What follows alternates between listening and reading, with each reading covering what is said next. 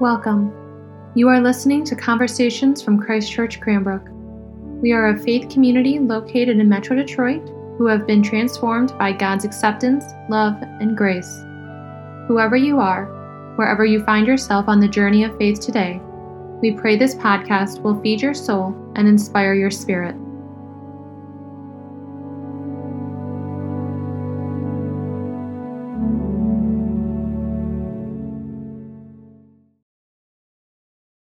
In the name of the blessed God, Father, Son, and Holy Spirit, Amen.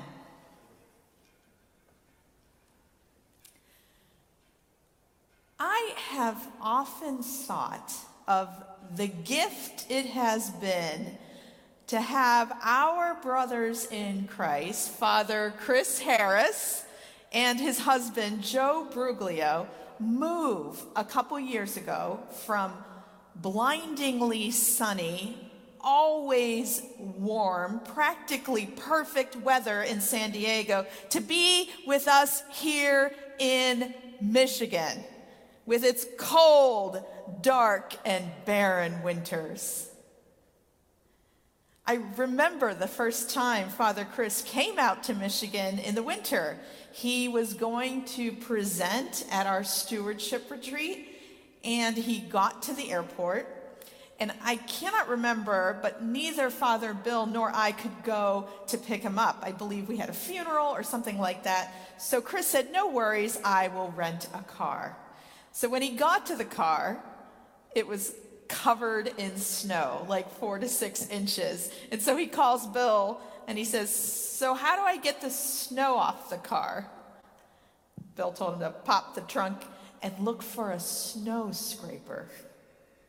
And I think that was the first time ever that Father Chris drove in a snowstorm. Thank God that experience did not turn him off, even though he did pass on the sides of the road multiple cars stuck in ditches, because Chris was given by God an innate knack for Michigan roads. He impressively became an instant expert driver, mastering Michigan lefts in the midst of a snowstorm. I like to think that very moment, as he was trying to drive through this great thing that is the snowstorms in Michigan, that very moment is when Chris fell in love with Michigan. And I bet he and Joe do not miss those balmy Decembers in California. And I'm so glad for those of us who get to live in the northern parts of the states in December. The environment outside, brisk, darker for longer, more stark. The cold and the wind driving us all indoors, all of that helps me develop the inner space that I need to have a very holy Advent season. There is something about the hibernating nature that can make us want to spend some time in the interior of our homes and in the interior of our minds, collecting thoughts, dreams, and visions, taking stock of what we're doing, and resetting to determine what is important, what is right, what it is that God wants from us while we wait for the changing of the season around the bend. And those of you who are participating and watching and worshiping with us, those of you that are stuck in those sunny places, like Florida or Arkansas or Arizona right now, even though I do feel sorry for you because you don't have nose hair freezing weather, and you don't have pitch black evenings where you're fumbling to figure out which key goes into the house lock, and you don't have frozen grounds and sidewalks that make walking anywhere an adventure. I still invite you to join us Northerners to think about the bleak midwinter, snow on snow, and get your Advent on. Turn more inside and more inward in order to do the preparation of the coming of the Lord. And here's what I have been contemplating this second weekend of the Advent season. I have been thinking about how God asks some people who know God and are known by God, people who love God and are loved by God. God asks these people to live for others during difficult times. I'm reminded of a story a member of our church often told me about his grandmother who lived during the time of the Depression and then World War II. She was a devout Catholic, and the way that she expressed her faith was to invite everyone to the table for Sunday dinner. She believed no one should go hungry during the Lord's Day.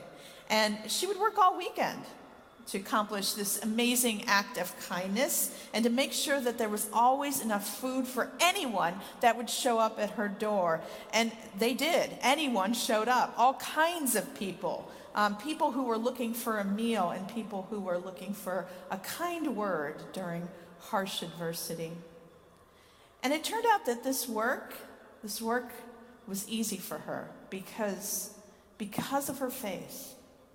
And because she knew that she needed to help anyone who needed the help, but especially the poor ones, the ones who had nothing, the homeless, the ones in her town who were struggling and suffering. And those were hard times. There was no guarantees even for her that she would be able to make it through and her fortunes would continue. And there was no knowing when the end of the Depression would happen. And there was no knowing when the end of the war would happen. But she lived by a verse in the book of Proverbs, Proverbs 14:31. If you oppress poor people, you insult the God who made them. But kindness shown to the poor is an act of worship. She believed she was born into the world at that time to do just this. I was thinking of John the Baptist, who we heard about in our gospel story. He was called by God to usher in the new age and the new reign of God made possible through Jesus Christ. And what an immense role for one person.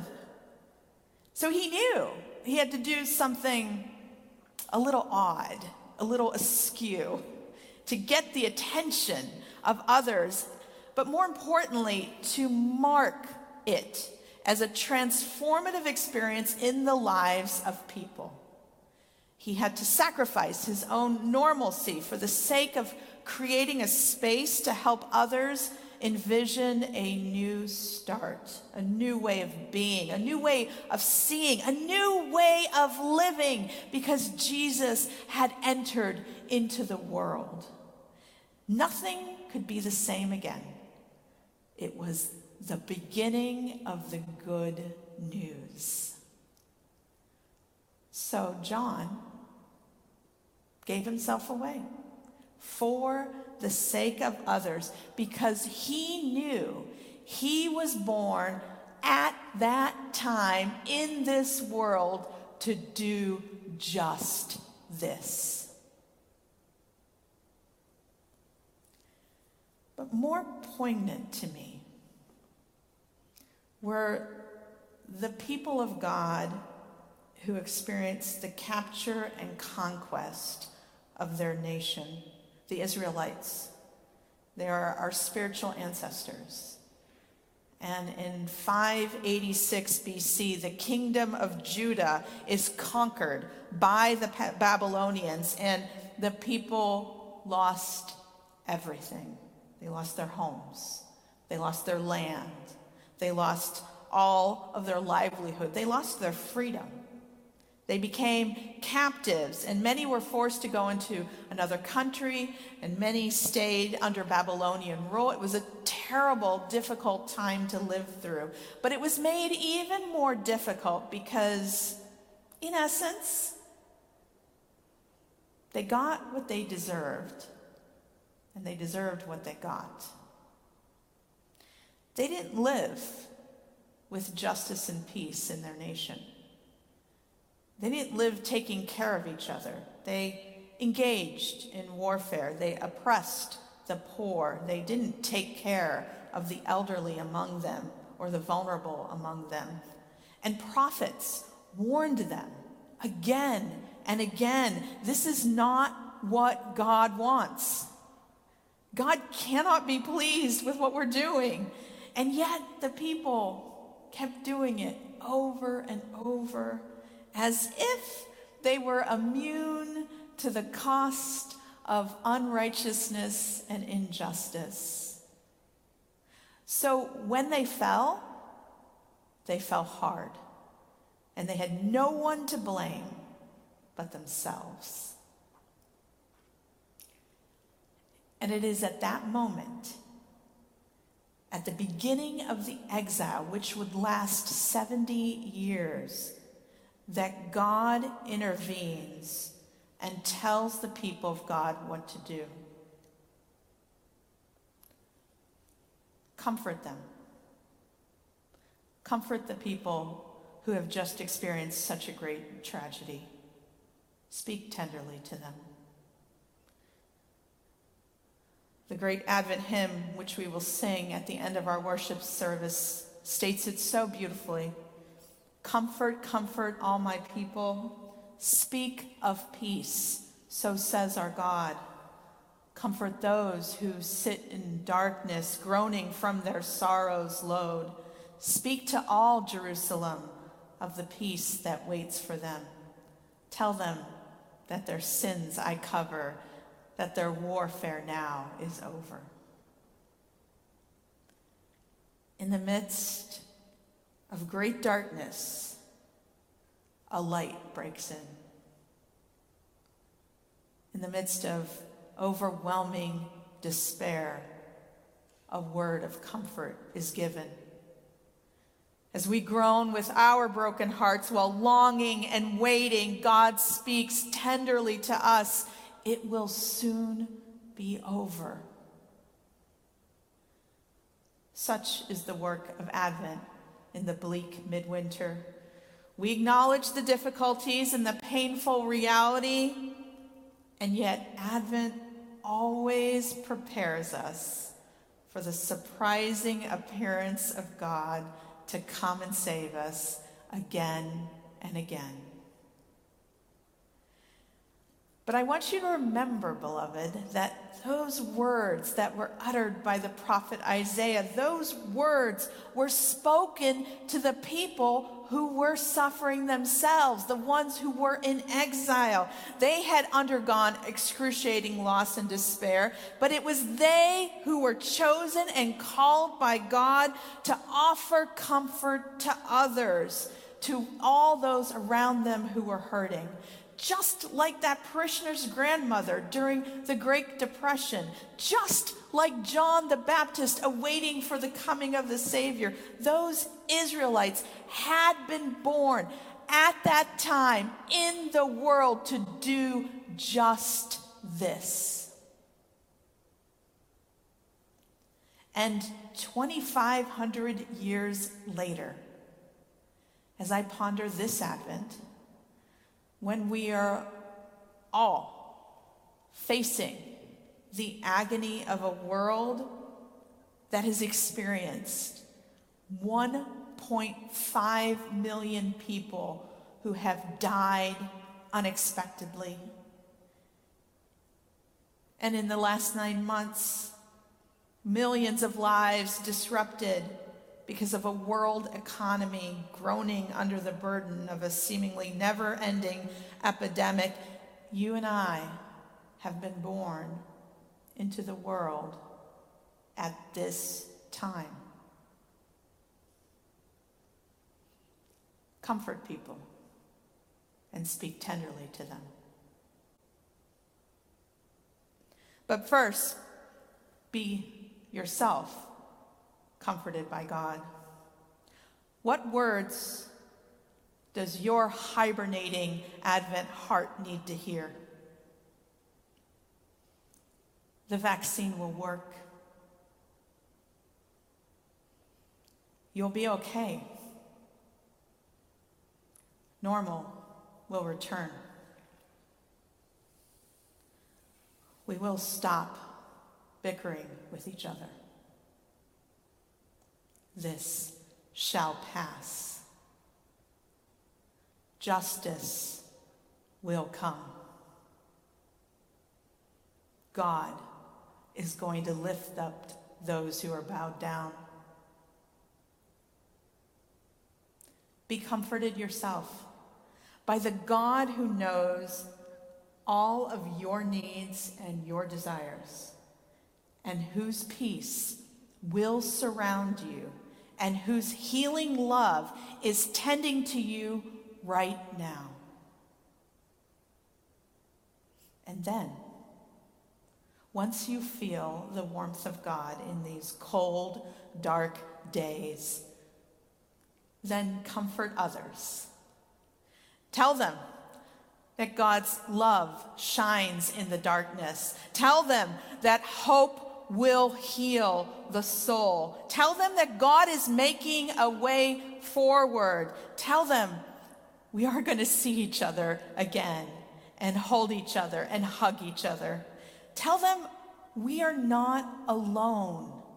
Tell them that it's okay if they doubt, because you will believe for them. Our preparation of Advent this year is not just for ourselves. There are people out there who are scared, who are struggling, who are in pain, who are in deep anxiety, and they do not know how they're going to make it. So this year, we prepare for the advent of Jesus Christ for the sake of others, so we can comfort those who have been eating the bread of anxiety this past year. Console them. Speak words of kindness and be tender to them. Tell them that God is here. Assure them that God will provide what they need. Listen to their troubles, and in exchange, offer them good tidings of comfort and peace, so they may experience some joy. Because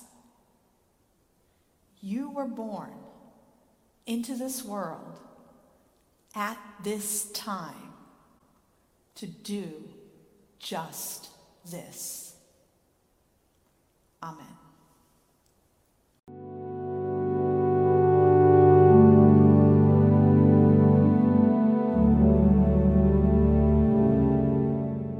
Thank you so much for listening to Conversations at Christ Church Cranbrook. To learn more about our mission, worship services, and learning opportunities, please visit us at christchurchcranbrook.org. You can find us on Facebook and Instagram at Christ Church Cranbrook.